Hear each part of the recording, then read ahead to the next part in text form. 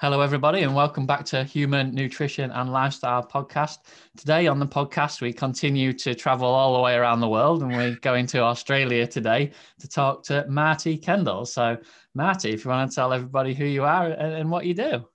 Yeah. I'm from Brisbane, Australia, other side of the world from you. And by day, I'm a civil engineer and married to Monica, who has type 1 diabetes. And I suppose that was the impetus of our journey of trying to understand insulin and low carb and nutrition and nutrient density. And it's just sort of evolved, particularly over the last 5 years, just keep trying to analyze for myself, my family, what optimal nutrition looks like and what should we eat for different goals tailored to, mixing nutrient density with insulin load and satiety and a whole bunch of things together to tailor nutrition for people, whatever their life stage is, and whether they're trying to manage diabetes or get jacked and or run triathlons like silly people like yourself, or lose weight, or whatever the goal is. So yeah. That's great. So when you come into nutrition, a lot of people don't come into nutrition and then straight away go to nutrient density. A lot of people, a lot of people always just flirt around the edges before they actually realize, right, nutrient density, perhaps that's the thing I can go into. So how come you sort of come into nutrition and then thought, right, I'm going to aim for nutrient density straight away? What sort of sent you down that road? It wasn't the initial thing, but I started playing with the food insulin index after I heard Jason Fung talk about it, and I found a 97 study from the University of Sydney that talked about measuring the insulin response to food, and I analysed all these foods and found that basically the foods that elicited the lower short-term insulin response were also basically refined fats and butter and oil and the like. And I thought, well, coming from a Rob Wolf paleo headspace, and there was this presentation by Matt Lalonde, the Kraken, and he did some amazing work in analyzing nutrient density way back in the day, about 5 or 6 years ago. And I thought, you may want to stabilize insulin, but you also need nutrient density. So maybe we can bring the two together in basically a multi-criteria analysis, which is what I do by day. And so basically smash the two together to say, hey, if I want to keep my wife's insulin and blood sugars stable, but still want to give her enough nutrients, what are the optimal foods to tailor for that? So yeah, and that led into satiety as well, to try and say, if you want to eat a whole lot more because you're really, really active, then what foods do you need to eat? Or if you want to lose weight without hunger, what foods do you need to eat? So sort of quantified and analyzed that. And they're basically the three secret ingredients that go into the multi-criteria analysis to optimize foods for different goals. So that's your engineering brain there working then into that. So, bringing it all together and putting it. I mean, there is quite a few people in the nutrition space now that have come from an engineering background and are actually starting to break it down, because I've spoken to doctors on the podcast, and I have spoken to engineers on the podcast as well. And what you find is that they come from totally different angles, but then always end up in the same place. It's really, really good to see. But speaking about nutrient-dense foods, then, what would you say under the umbrella term of nutrient-dense foods? What are nutrient-dense foods? Yeah, the foods that contain more nutrients per calorie, and so you talk all the time about whole foods, unprocessed foods, and that's basically the guts of it. But there's all these arguments that are non-stop about what are the best foods, and to my mind, it's just like which foods contain the nutrients that you need more of without having to overeat energy to get them. So, it seems implicitly simple to me, but somehow the whole concept of nutrient density is flown under the radar, and nobody really quantifies, and it's easy to quantify it. Let's win the argument about what is healthy food with numbers. It's pretty straightforward. Yeah, so if I was to say to somebody on the street, you need to eat nutrient-dense foods, then all we're talking about is foods that are high in vitamins and minerals and things like that. If I was to say energy-dense foods, then what's that? Yeah, I suppose it's for the same amount, the same weight, or how many calories can you eat in a day. Like if you just the things that are the most easy to overeat, low satiety foods, are those foods that are rare in nature other than in autumn. They're the combination of carbs and fat with low protein, and they also tend to have a low nutrient density, that are really easy to overeat. And basically our food system is engineered, as science, the way to create hyper palatable foods that make us want to eat a lot more of them, but we can reverse engineer that to find the foods that contain the nutrients we need. And I think it's important to quantify it. A lot of people talk about nutrient density, but it's just, people apply their belief system, whether it be carnivore or vegan or plant-based or whatever, to, surely the thing I'm eating must be nutrient dense, because that fits with my belief system. But if you quantify it, you can say quantitatively, are you getting all of the nutrients you need from these foods? And, a vegan may be struggling to get B12 and omega-3, and the carnivore may be struggling to get other nutrients. And you can identify the foods that they need to eat more of to balance that diet, to get a truly balanced diet at a micronutrient level, which, once you do that, all the, silly arguments disappear, basically. That's right. A lot of people talk about macros, and your macros are obviously your carbs, proteins, fats. And it is important to get a good ratio, whatever your goal is of those. Yeah, but if you did concentrate on your micros, which are obviously your vitamins and your minerals and things, if you were to make sure that all those were in check, you was getting every micro, you was ticking every box everywhere, then it's very, very surprising to the fact that your body will tell you that that's perfectly fine. I'm happy with that, and won't look for those energy dense foods out there, that are flooding the market. So perhaps people need to steer away a little bit from concentrating so much on their macros to then concentrate more on their micros. Yeah, you can dial in your macros and still have a really nutrient poor diet. I mean, the if it fits your macros guys, they go, macros don't matter and food quality don't matter.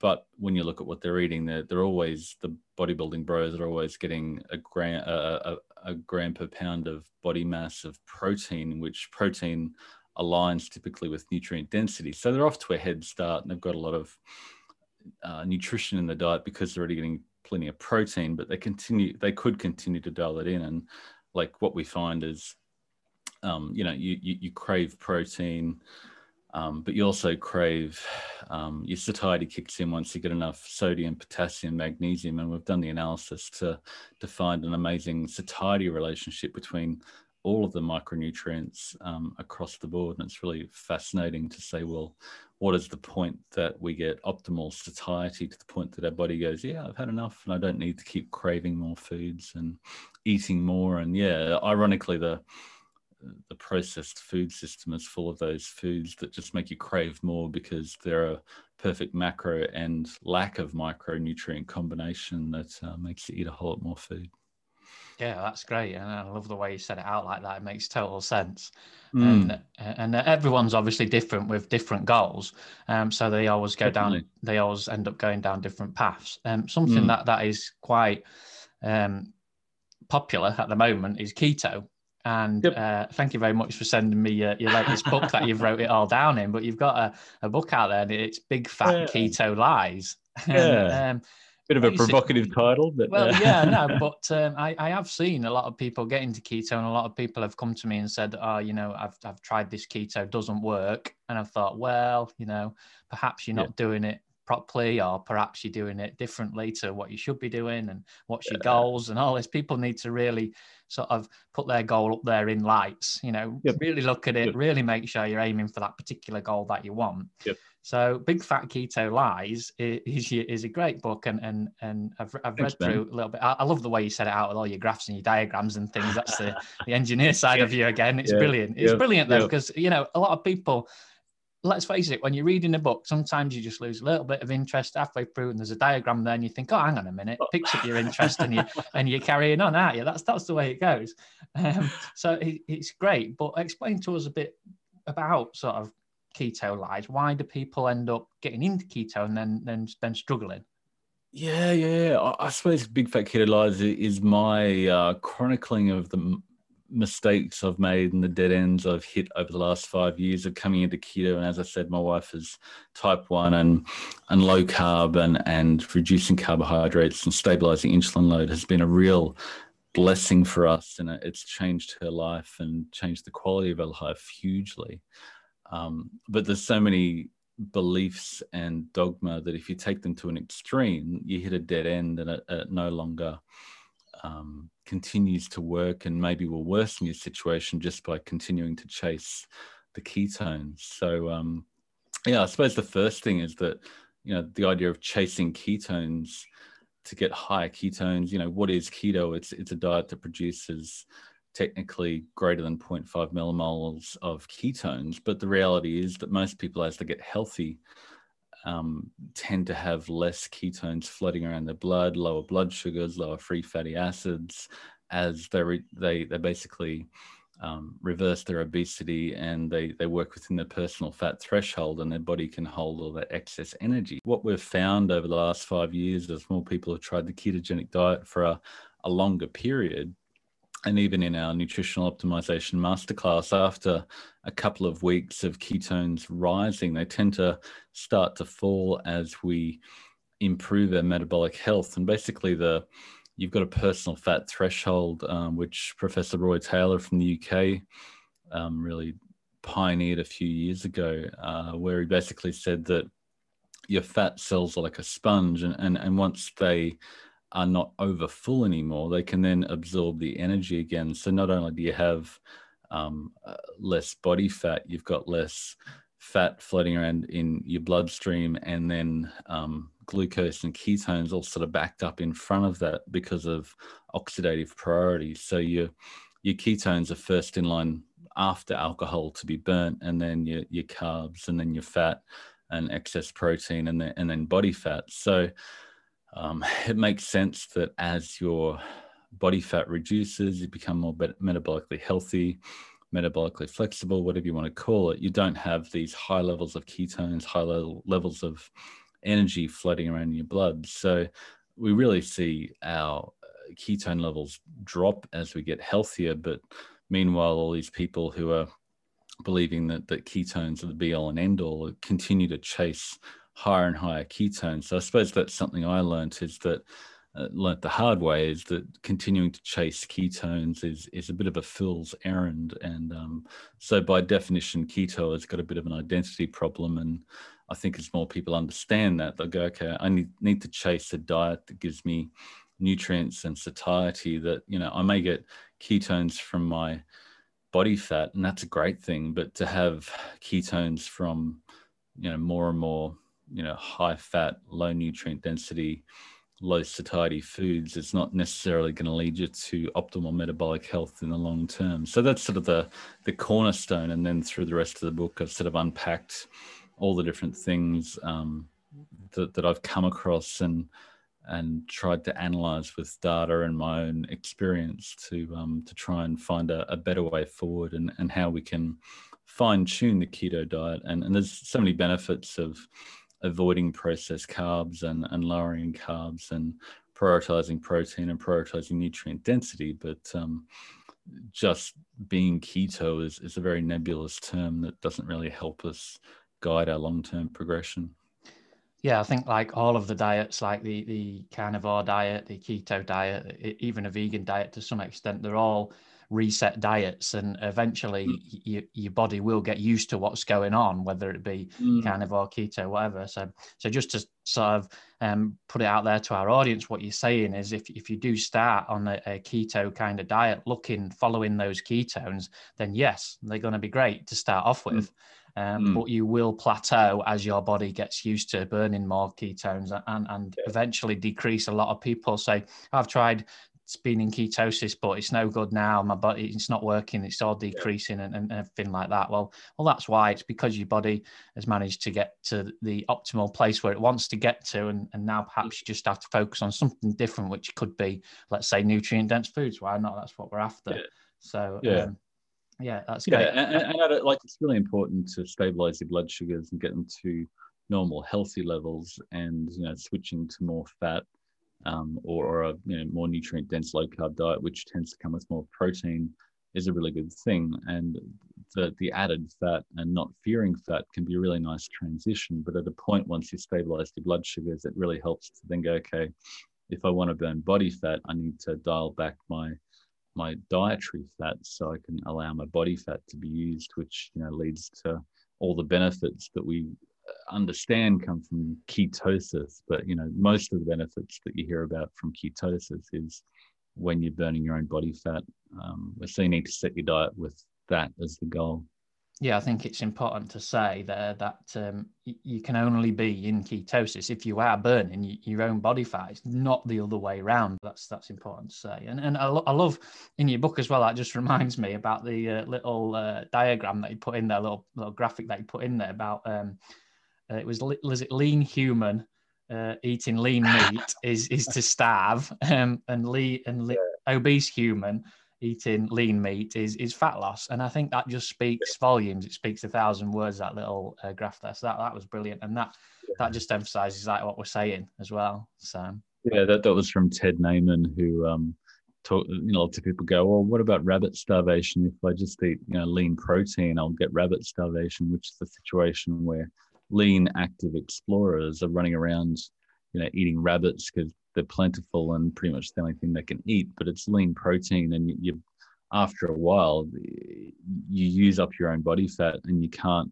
use the protein. But most of us aren't running around chasing rabbits. We're sitting our bums eating energy dense food that comes from Uber Eats or whatever, and you know, that dying from a lack of body fat is a long-term risk for most of us. And yeah, so satiety often comes with a higher protein percentage, which is a factor of dialing back carbs and dietary fat to achieve greater satiety to lose body fat. But if you're a triathlete and you're expending 5,000 calories a day on the bike, then dialing up your dietary fat is a great play. And there's a whole number of reasons that you're well aware of that it's a really good thing to be burning fat most of the time and preserve that glycogen for explosive events.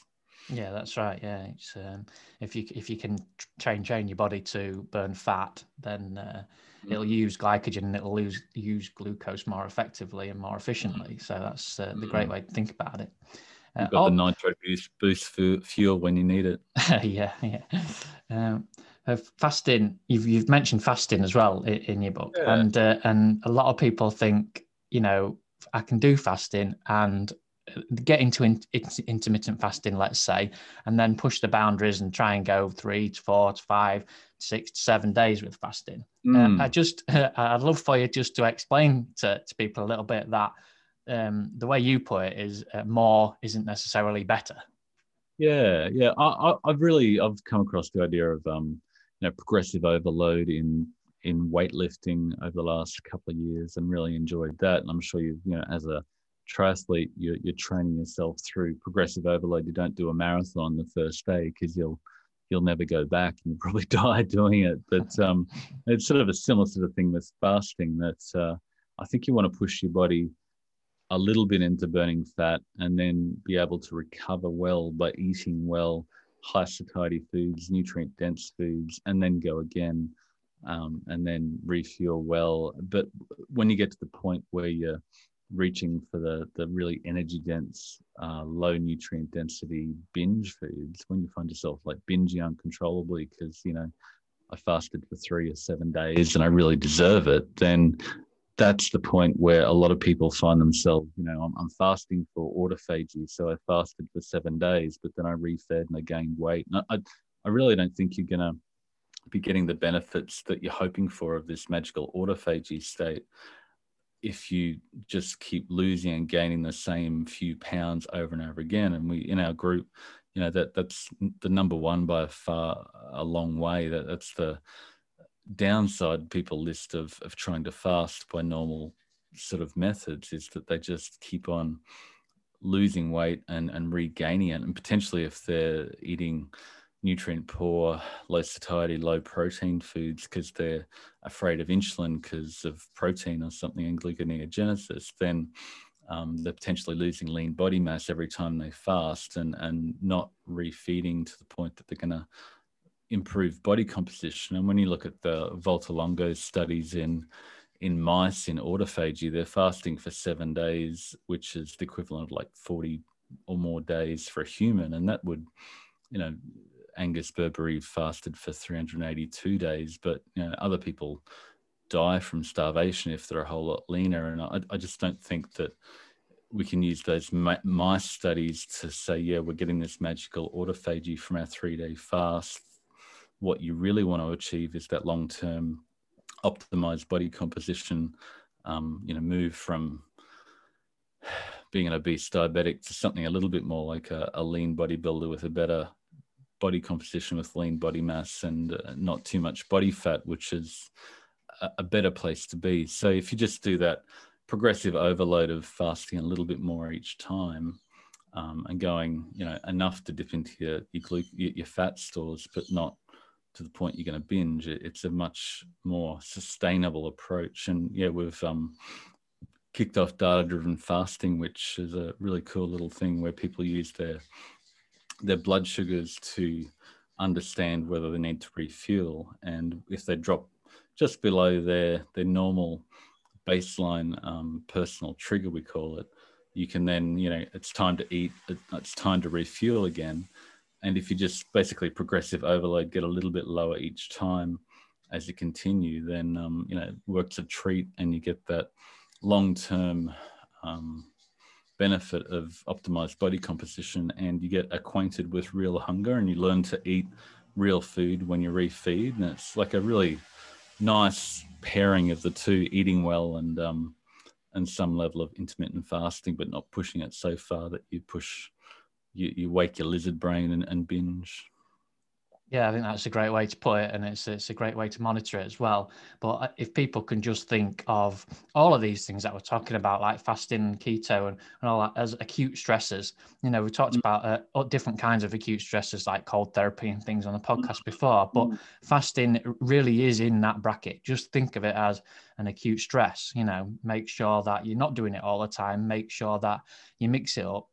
As I always often say to people, don't do things that you always do every day, or every week. So if it's an intermittent fast every day, great, but perhaps choose different hours of the day to do your intermittent fasting, or maybe don't do it on one day of the week or 2 days of the week. Do something different. Make sure that fasting is an acute stress so that your body doesn't adapt to it and it doesn't become a chronic stress over time. So that's great. And on those training days when you've trained for your triathlon, then you may want to have 3 meals a day, but maybe on days you're less active, then 1 meal a day. And that the glucose is the fuel gauge is a really nice hack to understand. Rather than tracking ketones, to get ketones higher and higher, you don't know whether it's coming from body fat or your dietary fat. You can use your glucose to go, I need to eat now throughout the day. Yeah, brilliant. So earlier on, you mentioned lack of things like sodium and magnesium and potassium, and that's kind of what's lacking for a lot of people, those sort of nutrients, and it's really due to kind of large scale farming and monocropping and things that have happened nowadays and giving us our processed food. So how can we make sure we get these things, these sodium, magnesium, potassium, and that into our diet? If we're not actively going out there and searching them, what sort of foods are those things in? Because when you mention those, you say, oh, you're not getting enough sodium, you're not getting enough magnesium, potassium. People look at you gone out as if I've said something wrong, So how do we make sure when you talk about vitamins, you talk about vitamin A, vitamin K2, B12, people are more receptive. They kind of think, oh yeah, I can get those from my food, But when you talk about things like sodium, magnesium, potassium, looking at it as if, should I be taking a supplement? Where do I get these from? Yeah, no, for sure. And if I suppose people coming onto the low carb keto type diet, they'll cut out a lot of the processed foods, and processed foods are very heavy in sodium because we have an appetite for them and we want more of them, so we seek out those foods. So it's a really good hack to combine sugar, fat, and salt to make people crave more of these foods, because your body actually does need sodium, especially if you're active. And once you get above 3 or 4 grams per 2,000 calories, your appetite really goes, yeah, I've had enough, and I don't want any more of those high salt foods. And if you have really, salt to taste is a really good approach. But if you go from the highly processed diet to really clean eating, low carb diet, you'll cut out a lot of those sodium foods. So yeah, using salt on your food is a good thing, and salt to taste. But magnesium, potassium are really somewhat in high carb foods, but really they're found in non-starchy green vegetables. Everything that is green is related to chlorophyll and is centered on magnesium, and potassium has an amazing satiety response, and it's probably the most deficient in our modern food system. And it's really because, like you alluded to, our foods are just grown in the same soils over and over again, year after year. They're not rested anymore. There's no animal interaction with them. There's no, grazing animals that put, that re-fertilize the soil naturally. We're just jamming all these fossil fuel fertilizers into it to maximize production as quickly as we can. So these foods are grown in soils that don't contain the nutrients we need, and they're grown more quickly. So they're not going to extract as many nutrients with, deep roots into the ground. So you really do need to make an effort to seek out these foods that contain the essential minerals you need. It can be easy to get nutrients, your vitamins, some of them, but yeah, minerals are really, really often the most difficult things to find. And it's good to maybe even track for a little while to make sure you're getting enough of those harder to find nutrients, especially the minerals. If you're not eating a massive amount of green veggies, maybe you're on a carnivore diet or whatever.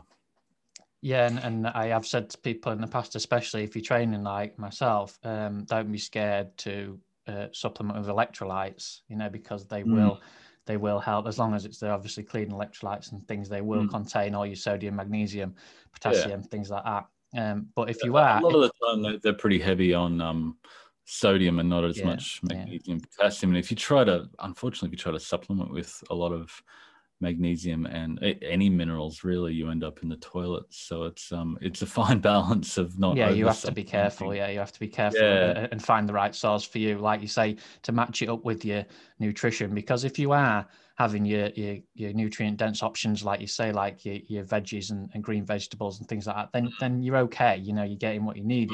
It's if you go a bit too more over to the carnivore side, the animal based, then that's potentially where you're losing a little bit of that if you're not eating all the organ meats and nose to tail and things like that. So yeah, that's great.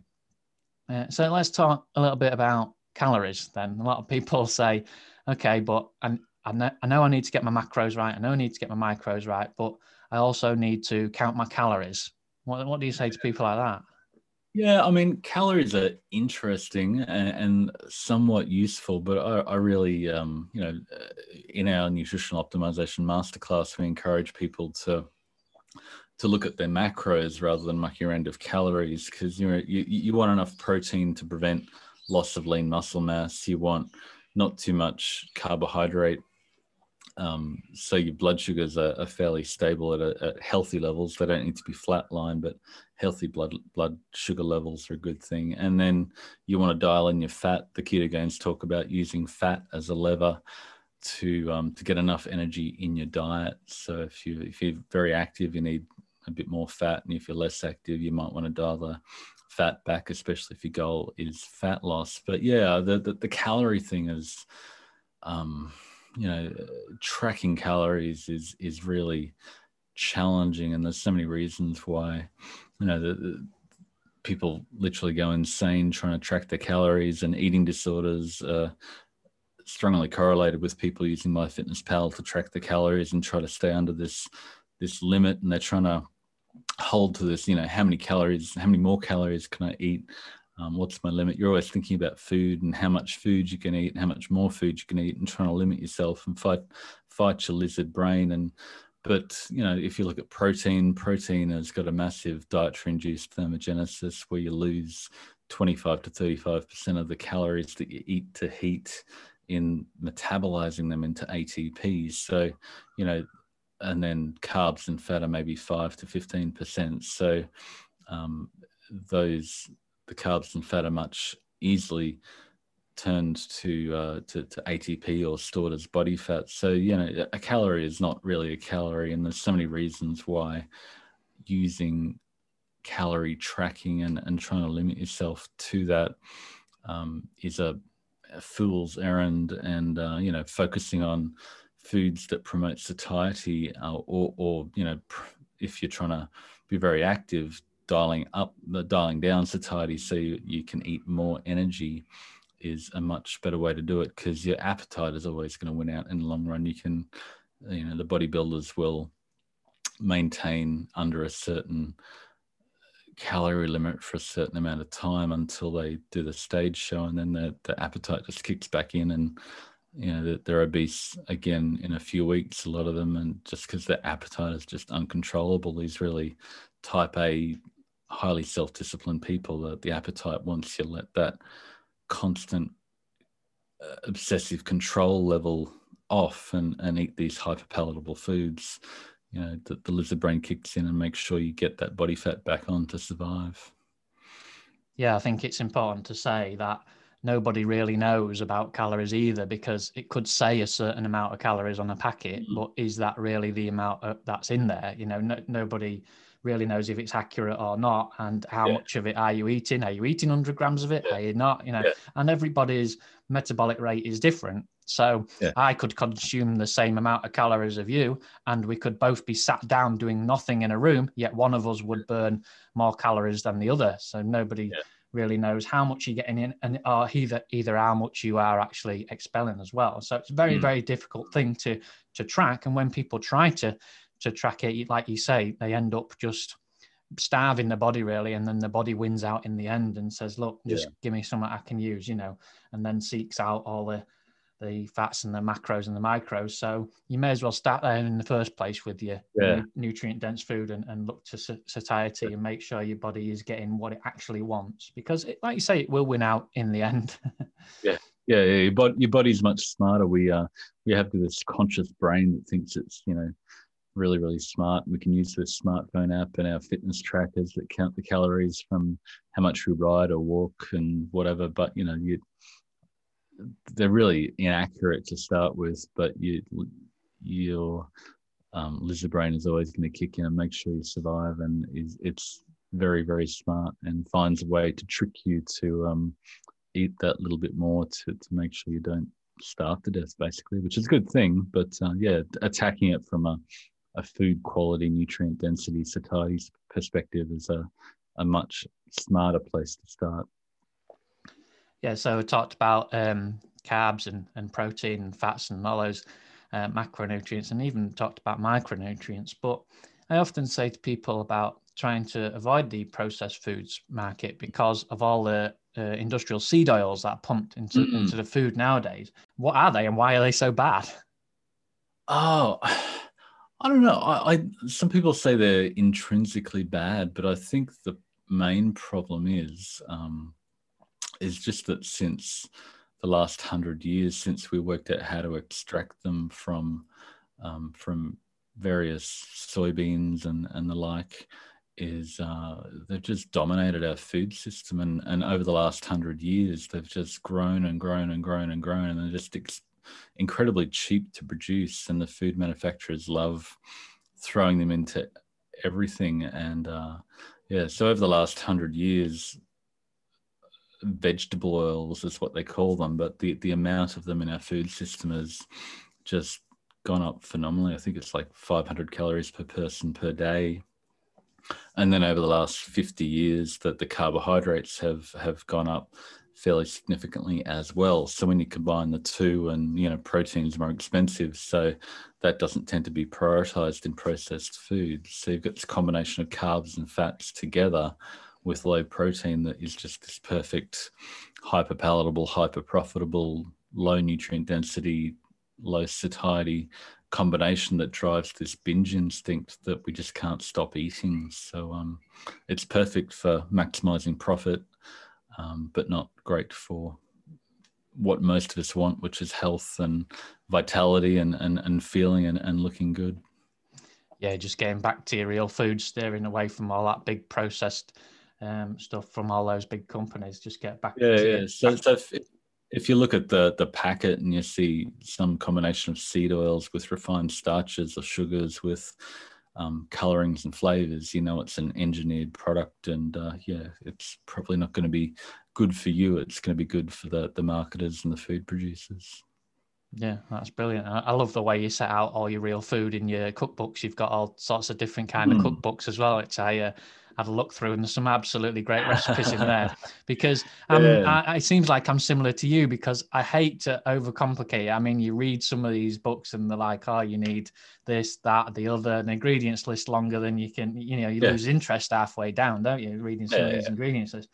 So the way you set yours out is brilliant. And I noticed as well, you got a lot of organ meats and things in there, because they're the nutrient dense foods. And I often talk about animal produce being nutrient dense. And I've spoke to people on the podcast before about bioavailability, and that we don't really get as many nutrients and vitamins and things from plants as perhaps we do animals, especially the organ meats, things like that. But that's not to say that we don't get any. So can you just clear up the fact that it's okay to eat vegetables, plants, fruits, nuts, things like that?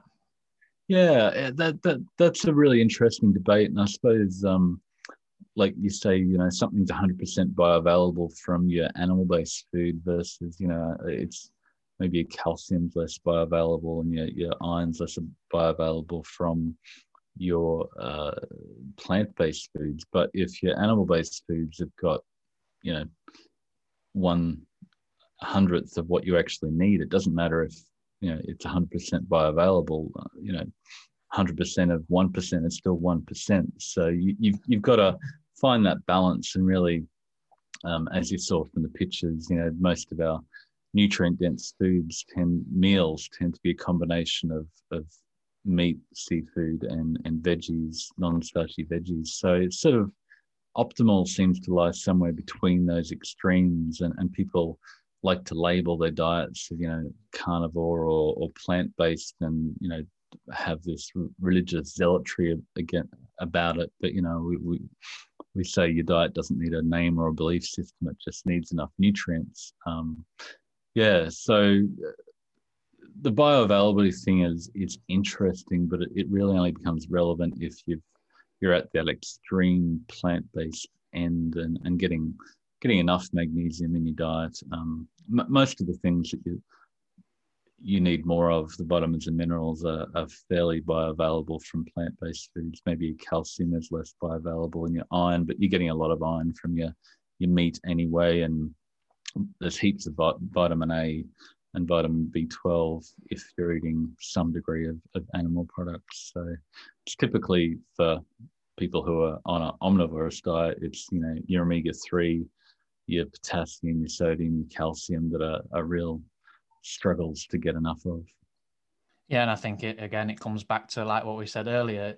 Don't go too far one way or too far the other way. If you are going just animal produce one side, then obviously you're going to be lacking something somewhere. If you go in plant-based, vegan and all that the other side, then again, you're going to be lacking something somewhere. So why not bring them all together, stick them all in the middle, make sure you're getting all nutrient density, all bases covered from all different kinds of food. That's, like you say, it doesn't need a name. Perhaps it's the nutrient dense diet or whatever, but that's the way to do it. And I just jotted down one here that I said, I must ask you about, because I tried it not so long ago and it was absolutely brilliant. And I thought nobody had ever done it ever before. And I was going to promote it out there as though I was the only person that ever done it. And then I saw it in your cookbook.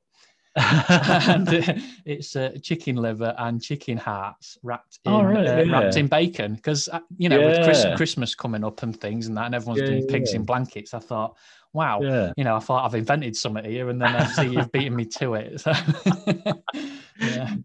But on the simplicity thing, like people like to create these cookbooks that are full of these comfort foods for special occasions, but just like the food manufacturers create foods that we like to eat more of them. That's what most of the recipe books are about. And keto comfort foods and paleo comfort foods and whatever, that they're just created to maximize intake, and we wanted to create something that showed people what satiety and nutrient density look like in real food. And it doesn't need to contain a massive array of complex foods and ingredients, and we don't want them to be horrifically complex, so you'll only do them once a week or once a month for a special occasion. We wanted to create recipes that people could eat all the time, 3 times a day, 2 times a day, or whatever, and just get what they needed from everyday food that they could easily create in the kitchen. But nutrient density is such a nebulous term. We thought,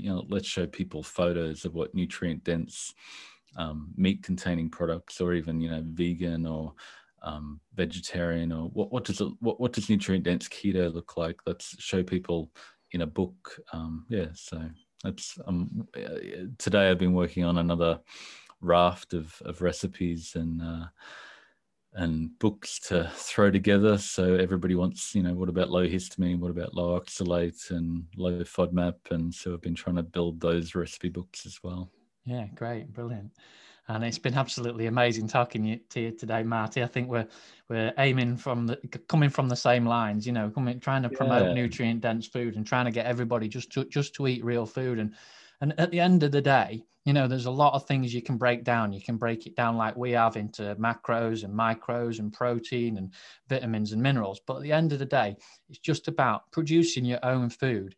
Get in your kitchen, get some real food, and just produce it yourself. There's no need to go out there and buy anything really that's in a packet, anything that's been produced by anybody else. I mean, earlier on in the podcast episode, I spoke to Dr. Bill Schindler, who says, look, awesome. He is brilliant. He says, all you have to do is just go in your kitchen and make something. And that's basically it, just get the ingredients, go in your kitchen, just make it. And then you're a step in the right direction. So I guess I'm just encouraging people to get in the kitchen more and see what they can make, and grow your own veggies in your garden, and source animal produce locally from your farmer. Wherever you are, there's always a local farmer or a local butcher which you can get your things from. Stop going to the supermarket and funding these big corporations. So that's really the message that I'm trying to get out there, and I think it is you as well. So it's good. Definitely, and those nutrient dense foods that contain all those nutrients, your body says, that's what I need. So it tastes great, especially once you take all the fake foods and fake flavors that are amped up to 13. Our kids, when they go out, they go, that doesn't really taste as good as the food mum cooks at home that is real food, and you enjoy real healthy food. If it doesn't come in a packet with a barcode with a whole pile of ingredients that you don't recognize, then you're definitely taking a step in the right direction. And it's awesome to see more people talking about nutrient density, and hopefully it'll catch on more. Yeah, like you say, your body rewards you in the end. Like you said earlier about the brain, you think you're doing one thing, whereas your body is actually in control, and it'll tell you if you're doing it right, won't it? So that's been great, Marty, talking to you today. If people want to follow you or find you or join in with everything you're doing, let's tell them where they can. Google Optimizing Nutrition. I've got a blog with a whole pile of long form blogs. If they Google Big Fat Keto Lies, we're just releasing that. And we've got a data-driven fasting challenge that just guides people through finding their personalized intermittent fasting lifestyle that will actually lead them to their long-term goals, whether it be diabetes reversal or weight loss. And there's recipe books out there, as we've talked about. And we also do a nutritional optimization masterclass, where for people who want to get a bit fancy and track their food and say what nutrients does it contain and what foods and meals contain more of them.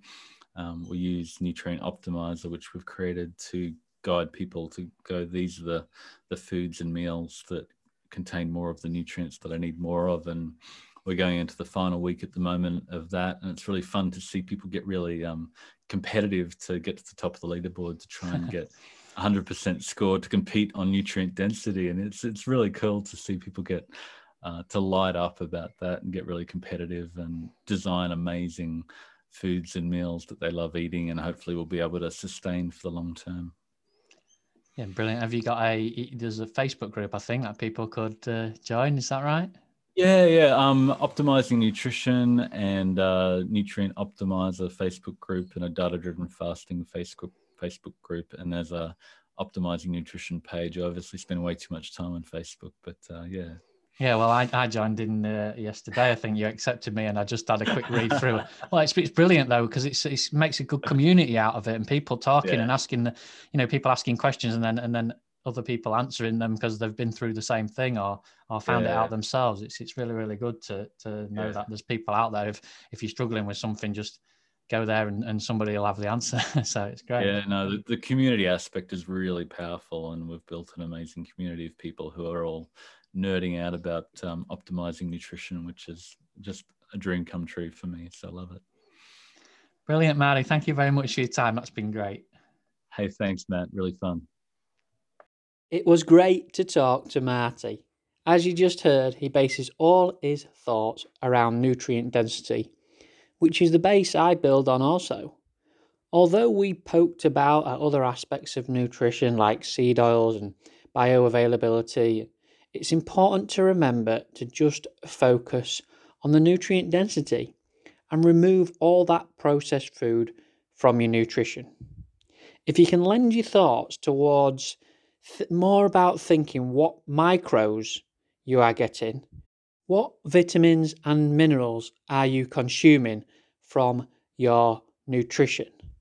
Think about the micros rather than the macros. Do this and you will begin to excel and be able to thrive as a human. Just know that when you have that cake or that chocolate cookie, those micros are going to be lacking, and all you're going to get is a load of carbohydrates and a massive sugar spike.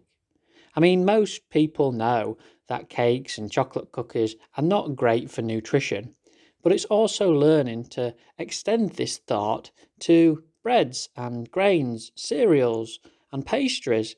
They are also likely to give you glucose spikes without any nutrient density. So again, fill your diet and nutrition with the vitamins and mineral-packed real foods. Now, I've got a great Christmas present for you all next week when we talk to Dr. Tommy Wood. It's going to be a great one. We really debate the fact around polyunsaturates. Do we need them in our diet? Do we not? Particularly looking at seed oils and omega-6. And he also informs us about the truth, the real truth behind bioavailability. And he looks to fine-tune our nutrition. So it's a great one there with Tommy Wood next week. Also, I know a lot of podcasts are stopping over the next 2 weeks because of Christmas and things like that. I'm going to keep pushing mine out there because I've got some great guests lined up, some great people that you need to listen to help you refine your nutrition. I've got Brad Kearns coming up, former professional triathlete. He's great. He lays it all out there about what he used to do with his nutrition, how he focuses on it now. I've got Amy from Hunter Gather Foods. She talks to us about what she believes in should be in foods and how to process it and how to put it out there into the public domain. She's got now a produce in certain shops, so that's great. But don't forget to use your free time to look back at some episodes we've already done. Some great ones that people are really liking. Dr. Bill Schindler, he was an amazing guest to talk to. And Mary Ruddock. Everybody seems to like listening to Mary. I'm probably going to ask her if she can come on again and tell us a little bit more. She seems a very popular podcast guest. So I'm pleased you're enjoying these. I'm doing my best to get the best guests out there for you. So just leave us a rating, leave us a review. Let us know if we're doing a good enough job for you. So thanks again, and smile, be happy, be true to yourself, have lots of fun, and I shall see you next time.